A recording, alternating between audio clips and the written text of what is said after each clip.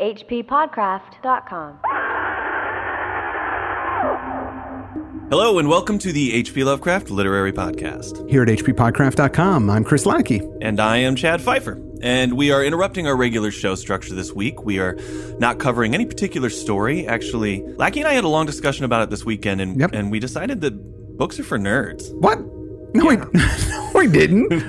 No, we've had a wonderful time the last couple of months talking ghost stories and weird women writers. But for October, we're going to refocus on Lovecraftian themes. And we thought the best way to do that would be to bring in the author of the new Annotated H.P. Lovecraft, a beautiful book which hits the street October 13th, I believe. Ladies and gentlemen, we're happy to welcome Leslie S. Klinger to the show. Welcome, Les. Thank you, Chad. It's funny you mentioned books. I was just at the Lovecraft Film Festival yesterday, and I felt it incumbent upon myself to tell a story about when I was on tour with Sherlock Holmes. A woman had come up after the talk to say to me what a big fan she was, and she was so glad she'd come to the lecture because she didn't know that there were books. What? So I said the same thing to the film crowd yesterday. You know, we're really delighted that you're here today so that we can remind you that there are actually stories that Lovecraft wrote. Yeah. Right. That's hilarious. Well, thanks so much for coming on. I have to say, I wish the book had come out in 2009 when we started covering Lovecraft's fiction because the content's so fantastic and we would have really enjoyed ripping it off. Yeah, absolutely. It's never too late. Definitely want to talk about the book in more detail, but let's talk a bit about the business of annotating first. I'm interested in how you got into doing annotations because you've done a lot of these. And also tell us about some of the other books you've annotated so far. It all goes back to how I got hooked on Sherlock Holmes in the first place. When I was in law school, I got as a gift the Baring Gould Annotated Sherlock Holmes, which was published in 1967. And I was fascinated by it. I'd never really seen an annotated book before. And I was really interested not only in the stories, but in the idea that there was all of this scholarship focused on these stories and that there was a cult almost of Sherlockians who had been spending decades studying the stories. And I wanted to be part of that cult. I had a fantasy back then that someday I might be the person when I retired to update the Baring Gould edition. Oh. Well, flash forward 30 years, and I decided to actually try my hand at a few stories and see how it sort of went. Showed it to some friends. They said, this is pretty good. And that eventually turned into, after a lot of changing around, turned into the set called the Sherlock Holmes Reference Library, which is a 10-volume set. Somebody described the writing style as law review. They didn't mean that kindly either. Sort of long textual footnotes, no pictures, and so on. In 2002, Norton approached me and basically wanted to update the Baring Gould edition. I was thrilled. I mean, this was my lifelong dream. I got to do it, and it was just a treat. Yeah. And when it was done, I discovered that I really liked the process. I liked what I was doing. I liked annotating. I've gone down that dark side. But you didn't get a chance to retire, I don't believe. No, I did not get a chance to retire. But that's because I'm sure you've had other authors on the show who told you the sad truth that authors don't generally make a lot of money unless there's a movie or a television series. And I don't see my footnotes being turned into a movie or series, but you never know. I don't think you're thinking big enough. Yeah. Annotations this month on HBO. So Sherlock Holmes led to Dracula because they're exactly contemporary Victorians. Mm-hmm. And then the odd project of Sandman came along. Neil Gaiman has been a friend for a long time, and we'd always joked about doing the annotated Sandman. And one day he called me up and said, you know, I'm starting to forget why I wrote this stuff. We should do this. I'm calling DC. DC said, we love it.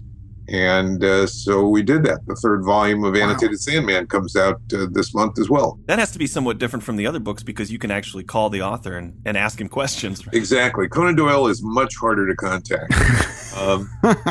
Yes, Neil and I had some very lively exchanges about things. Sometimes things that he hadn't thought about, sometimes things where I was puzzled by something. And it was a treat. Plus, what I tried to do for Sandman was do a lot of what I call reverse engineering, which was to try and deduce the source material from which Neil had drawn something Right. historical or whatever.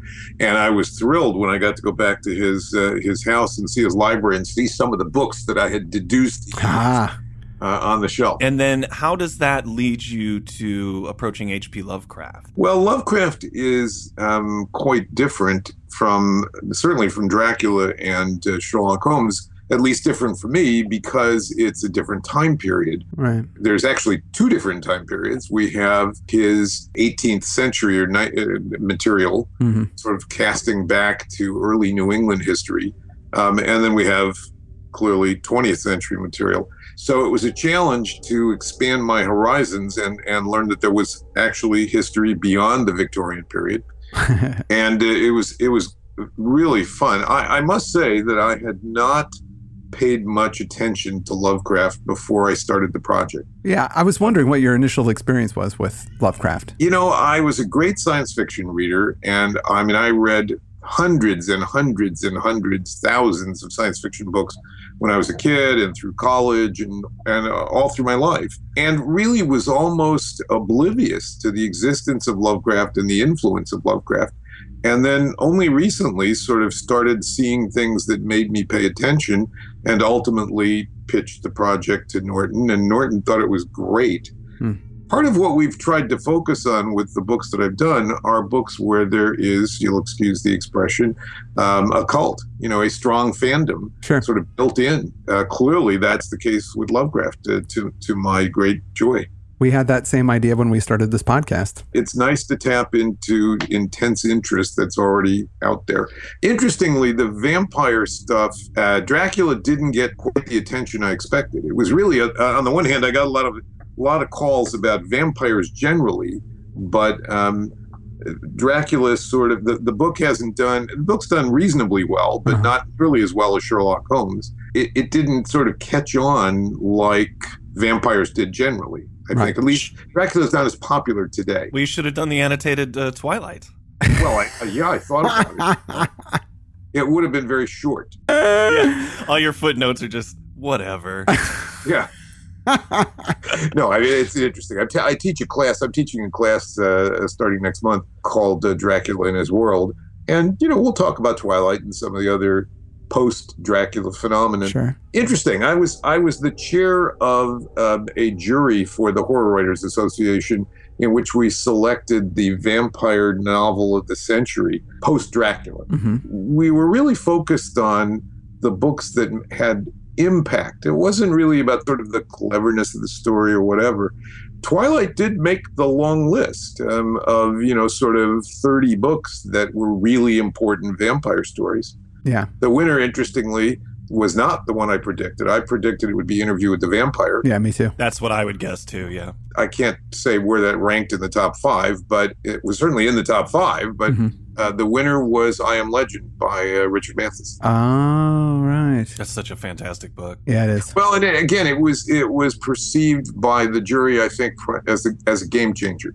Huge game changer, because vampires were no longer supernatural. They were a disease. The whole twist of the story is that the hero thinks he's essentially saving the human race when in fact vampires are clearly the superior race at this point. Well, they're the only race. I mean, that's like that. Going to take over the world. Yeah, he's the bad guy. That's what the whole awesome part of the end of that book is, that his perspective was just wrong about the way things went.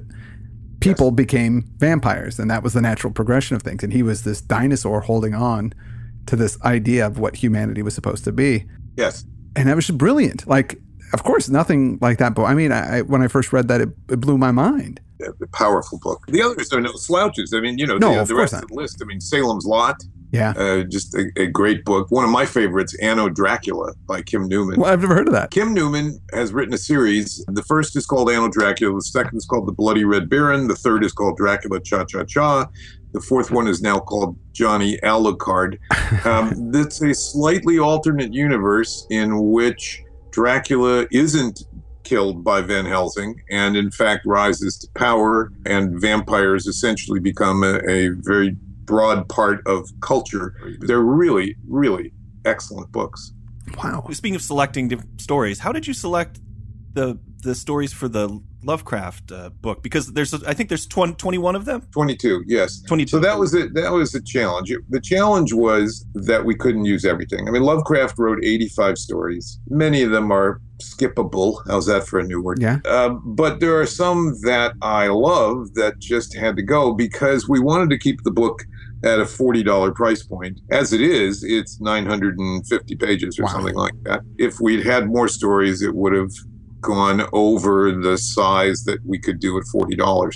So some had to go. The ones that I'm sad about, The Outsider, The Shunned House, The Terrible Old Man, The Rats in the Walls, and so on. But the stories we ended up picking, I basically tried to focus on what I call the Arkham cycle. Stories that take place in Arkham that really develop the whole Arkham Miskatonic University idea of his. Tough choices, but there's 22 stories. And then, virtually all, with the exception of the ones that I've mentioned, every well-known story is there. We didn't include Dream Quest of Kadath because, first of all, hardly anybody's read it. And second, it was just overwhelmingly long. It's a long one. But At the Mountains of Madness, Charles Dexter Ward, both there in full. All the other great ones. Dunwich Horror, Call of Cthulhu, Dagon, etc. Well, we've relied heavily on S.T. Joshi's work on the show. He has an annotated Lovecraft as well. Did you work with him when you were developing this book? What was your experience? Yes. So S.T. and I met a few years ago at one of the horror conventions. He was happy to hear that I was doing this. I think the whole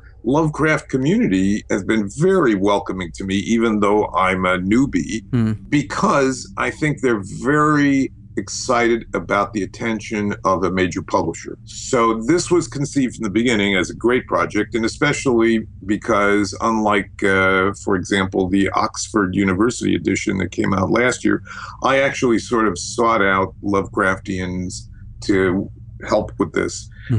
ST was helpful in providing some texts, and of course I looked at every single one of his annotations. Unfortunately, his annotated books are paperbacks, mass market paperbacks, and they only cover maybe 10 stories.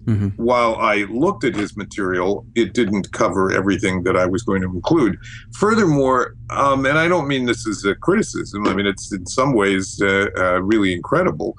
His annotations are basically all, I guess I'd describe them as original. They're Joshi on Lovecraft. And I wanted to go beyond ST's comments. I wanted to include all of the material that's in Crypt of Cthulhu and Lovecraft Studies and the dozens and dozens of serious books that have been written about the stories. And so in that respect, my annotations are quite different from his. And also you've got a lot of visuals in the book, correct? Yes, because it's Norton, their whole aim with this annotated series, which is now, I think this is book number 19 in the series, of which I've done essentially 4. Their whole aim has been to produce beautiful books. There are copious illustrations. I mean, we have, I think, over 300 illustrations, many of them color photographs of locations mentioned in the stories, movie posters, all kinds of cool things. And all of the Weird Tales illustrations, by the way. Plus, and I was very excited to include these, some of the illustrations from the Visionary Press edition of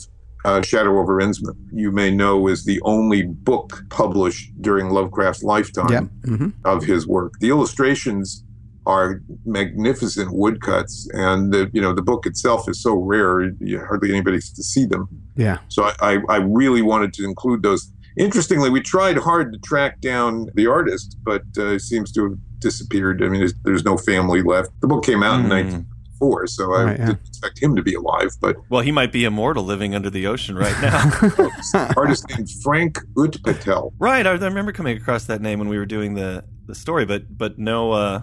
No connections, huh? I couldn't find family or anything? Nope. I found some family named Utpatel in the general area where he lived in Madison, Wisconsin, but was unable to contact anybody and sort of ended up running with it anyway. The illustrations, it's really a challenge to try and track down rights to illustrations because so many of these are done as works for hire, and then the publishers go out of business, and who owns the rights? Right. I've got a question for you about the fact that you're doing an annotation of Lovecraft's work. Because it's being annotated, that kind of implies significance. Yes. What do you think the significance of Lovecraft's work is to literature in general? The easy answer is to point to the authors who cite Lovecraft as a significant influence on them. But I think that's sort of chicken and egg. Mm-hmm. I think Lovecraft invented what he called cosmic horror, or really was the first to make use of that in literature. And I think that's what makes it so important. I loved, when I was writing the foreword, I found this quotation: "Engulfed in the infinite immensity of spaces, whereof I know nothing, and which know nothing of me, I am terrified. The eternal silence of these infinite spaces fills me with dread." Now, that is not Lovecraft. That's Blaise Pascal writing in 1670. But it sounds just like Lovecraft. Yeah, you just surprised me. So the idea is not new. No. But Lovecraft decided that the fear of the unknown could do more than just be the basis of ghost stories. He invented this genre of basically the fear of space, if you will, or the infinity that we have.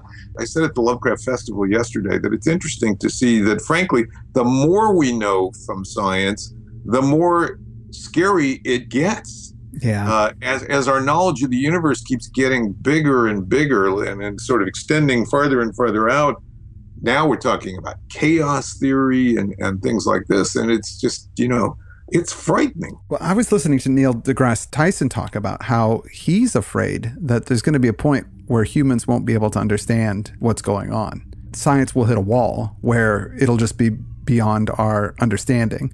Brian Cox, who's a popularist of science here in the UK, he was also talking about how if subatomic physics ends up going one way, we won't be able to understand it because we will have to understand multiple dimensions. Right, the multiverse theory, right? Exactly, yeah. Where all of our laws of physics are basically random, and there's different laws of physics in other universes. And so the only way that we can really understand past a certain level is if we get to those other universes, which we won't be able to do anytime soon. There's already, some lovely speculations on this. One of my favorite books is a book called Einstein's Dreams, in which the author basically explores with stories the idea of time working in 30 or 40 different possible ways. Mm. Really a lovely book speculating on just what we're talking about, the multiverse. But so in any event, the point is that Lovecraft is even more relevant. Yeah. His ideas, his themes, and all that. I'm not the first to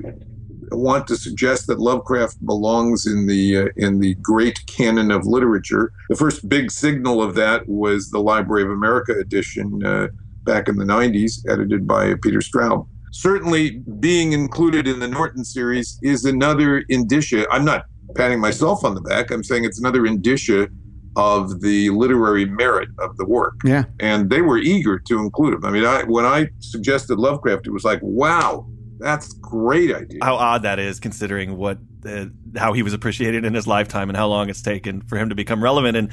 And now these big publishers are like, yeah, we like that. People seem to be into the Lovecraft right now. He's hit his moment. Speaking of which, and you were at the film festival yesterday, because Lovecraft's ideas are so big and kind of hard to wrap your head around unless you're diving into these stories. I mean, do you think that he's truly unfilmable, or are these things that could find even more acceptance? I do. And I said, on the one hand, you might say there have already been some great Lovecraft films. I would point to, for example, Prometheus or the Alien series in general. Very Lovecraftian. To do straight Lovecraft, I think, is impossible or very difficult. The only ones who have come close, in my view, are the guys at the HBL Historical Society who have made essentially period films. They did Call of Cthulhu as a silent. Mm-hmm. They did Whisper in Darkness as a 1930s sort of King Kong kind of film. You realize that Chad was in Call of Cthulhu, and I'm the associate producer on both of those films. Well, golly, I didn't. So, but, you guys got it right. Everybody else has tried to make it into a sort of major, and with all due respect, those films are never going to be shown at your local theater. No. And so I don't think you can make a Lovecraft film today that will end up in your local theater because he didn't write for that audience. He set out, I want to say almost intentionally, I'm not sure he said to himself, I don't want to make any money.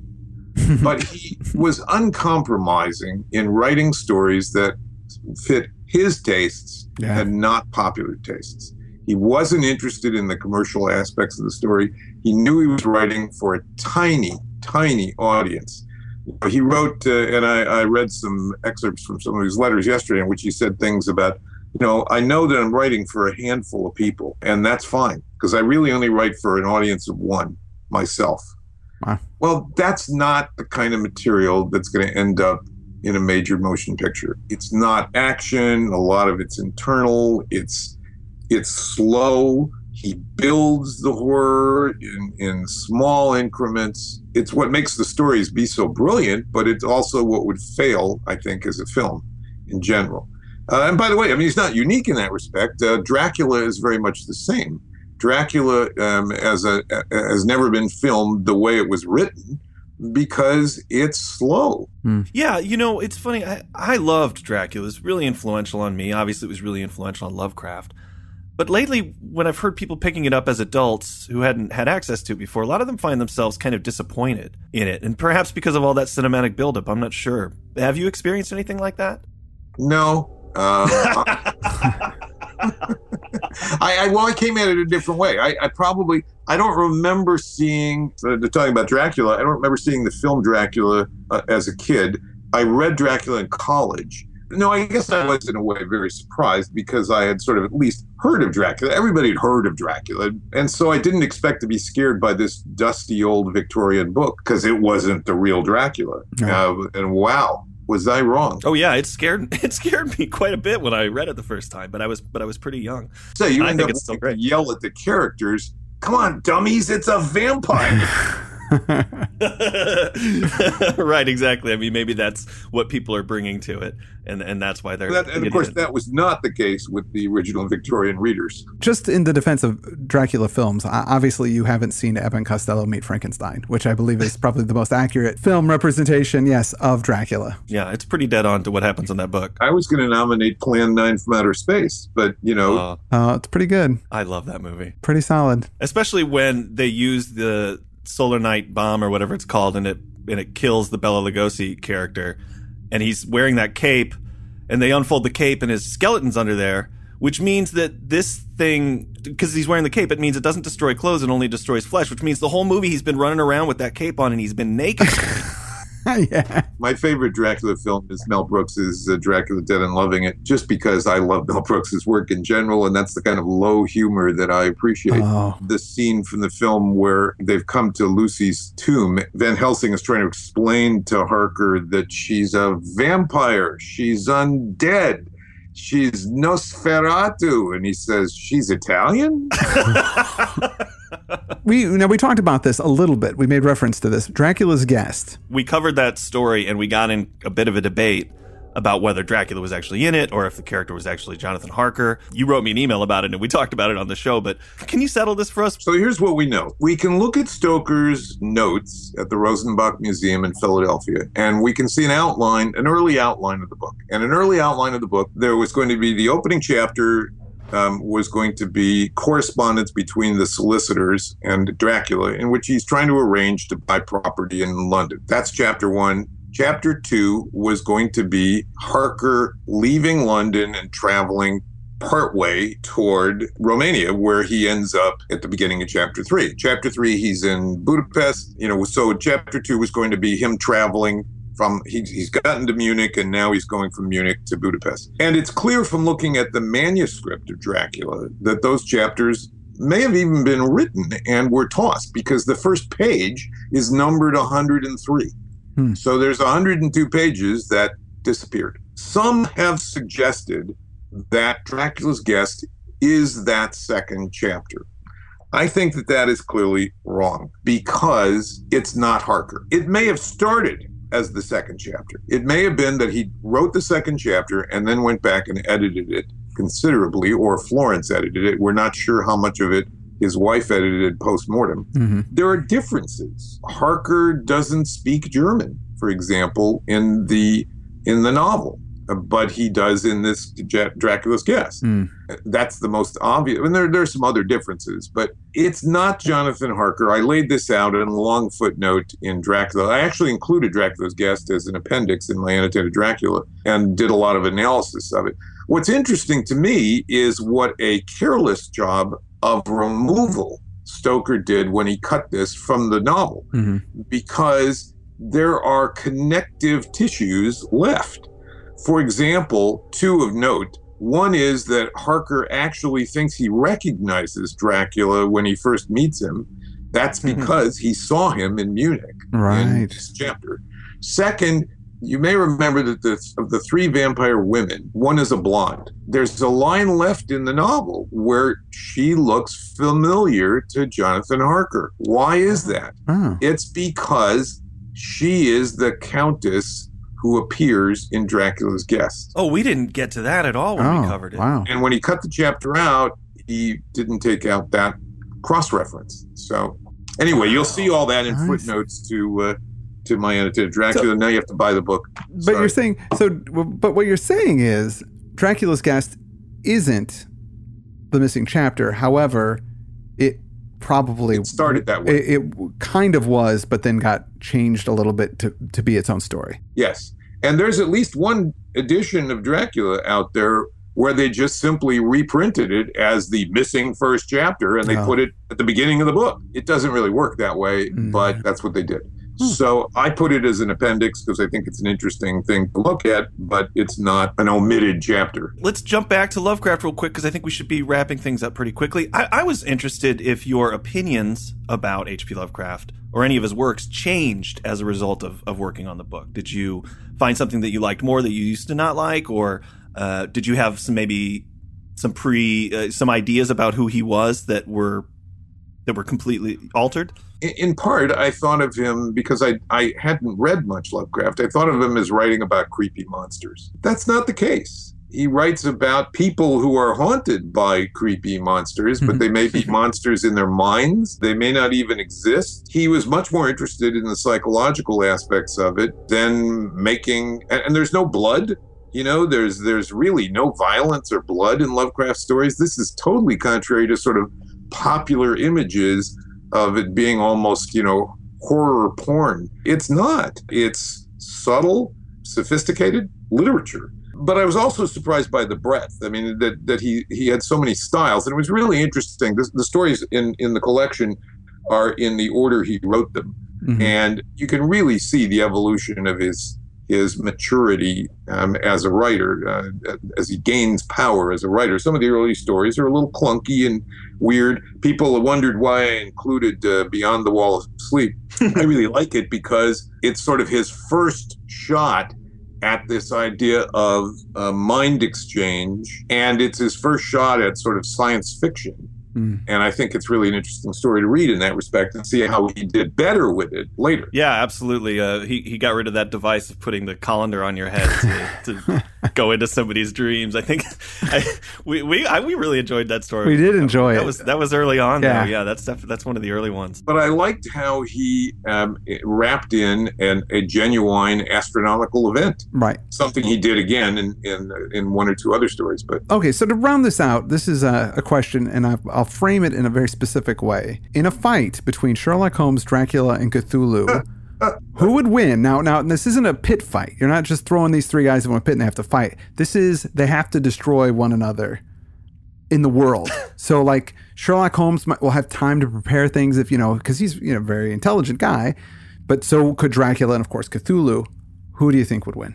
Cthulhu's got to win. I mean, only because Cthulhu's a god, a superior being. But he's got sort of unfair advantages, I think, of genetics. Certainly, as between Holmes and Dracula, I have no doubt it would be Holmes. Really? Yeah. I mean, we're not talking fisticuffs here. We're not talking about. I always think of the Buffy versus Dracula episode in which she essentially corners him. It's like, don't be turning into a mist. I know you do that. Holmes would outthink Dracula, and ultimately there's no more powerful weapon than the mind. That's right. Well, I heard that actually the reason that Harker recognized that blonde vampiress is because it's Holmes in disguise. Could be.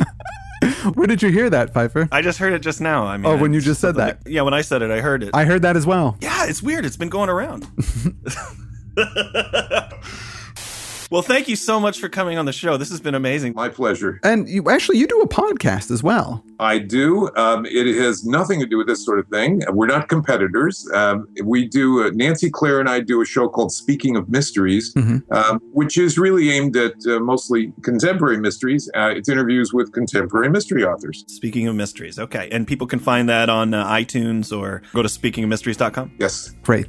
Again, thank you so much for taking the time to talk with us. My pleasure. My pleasure. And I hope to run into you guys on tour. For those who want to actually see me in person, by the way, I've posted a pretty good schedule on my website, lesliesklinger.com, where they can see where I'm going to be when. Okay. Thank you very much. Thank you, Leslie. Next week, we are going to be covering Haida the Shepherd by Ambrose Bierce. Oh, right. Yes, of course. We'll be back next week with that. For now, I'm Chad Pfeiffer. And I'm Chris Lackey. And you've been listening to the H.P. Lovecraft Literary Podcast. Leslie, why don't you give us that outro? hppodcraft.com. hppodcraft.com.